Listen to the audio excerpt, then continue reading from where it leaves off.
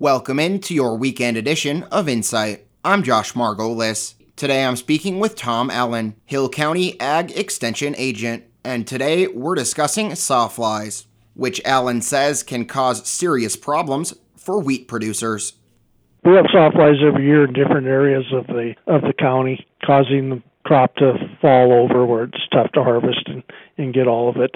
And I've heard reports from different areas of the county that have been hit fairly hard. And what kind of damage can they cause? It sounds like they're harmless to people and pets, but it's in terms of agriculture, That's where the damage can come in.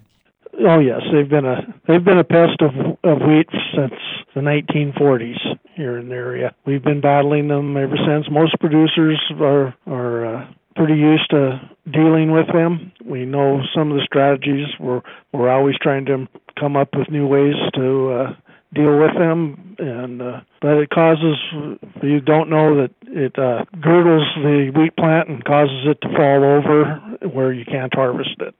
And what can people do if they notice sawflies? Well, most of them, there's a couple strategies.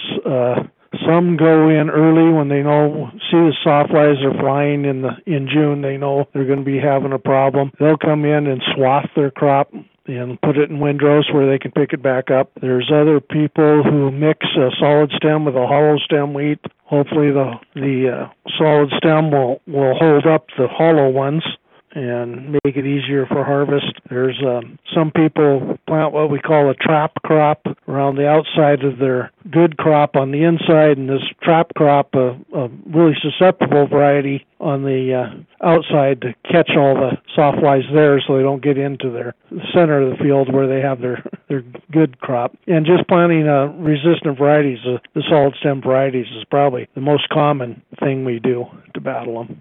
And is there anything else, I guess, you want to add or you want to let people know regarding this? I think we pretty much covered it. Yeah, this is an ongoing problem. MSU is always working on it. It costs producers in Montana millions of dollars each year. And we're working on this problem all the time with new strategies, and hopefully we can come up with something new.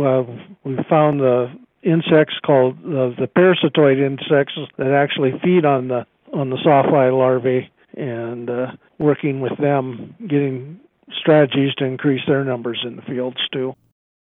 And that does it for your weekend edition of Insight. My thanks to Tom Allen, Hill County Ag Extension Agent. And remember that you can listen to Insight anywhere, anytime on our website, highlinetoday.com. Just click on the podcast tab. For New Media Broadcasters, I'm Josh Margolis.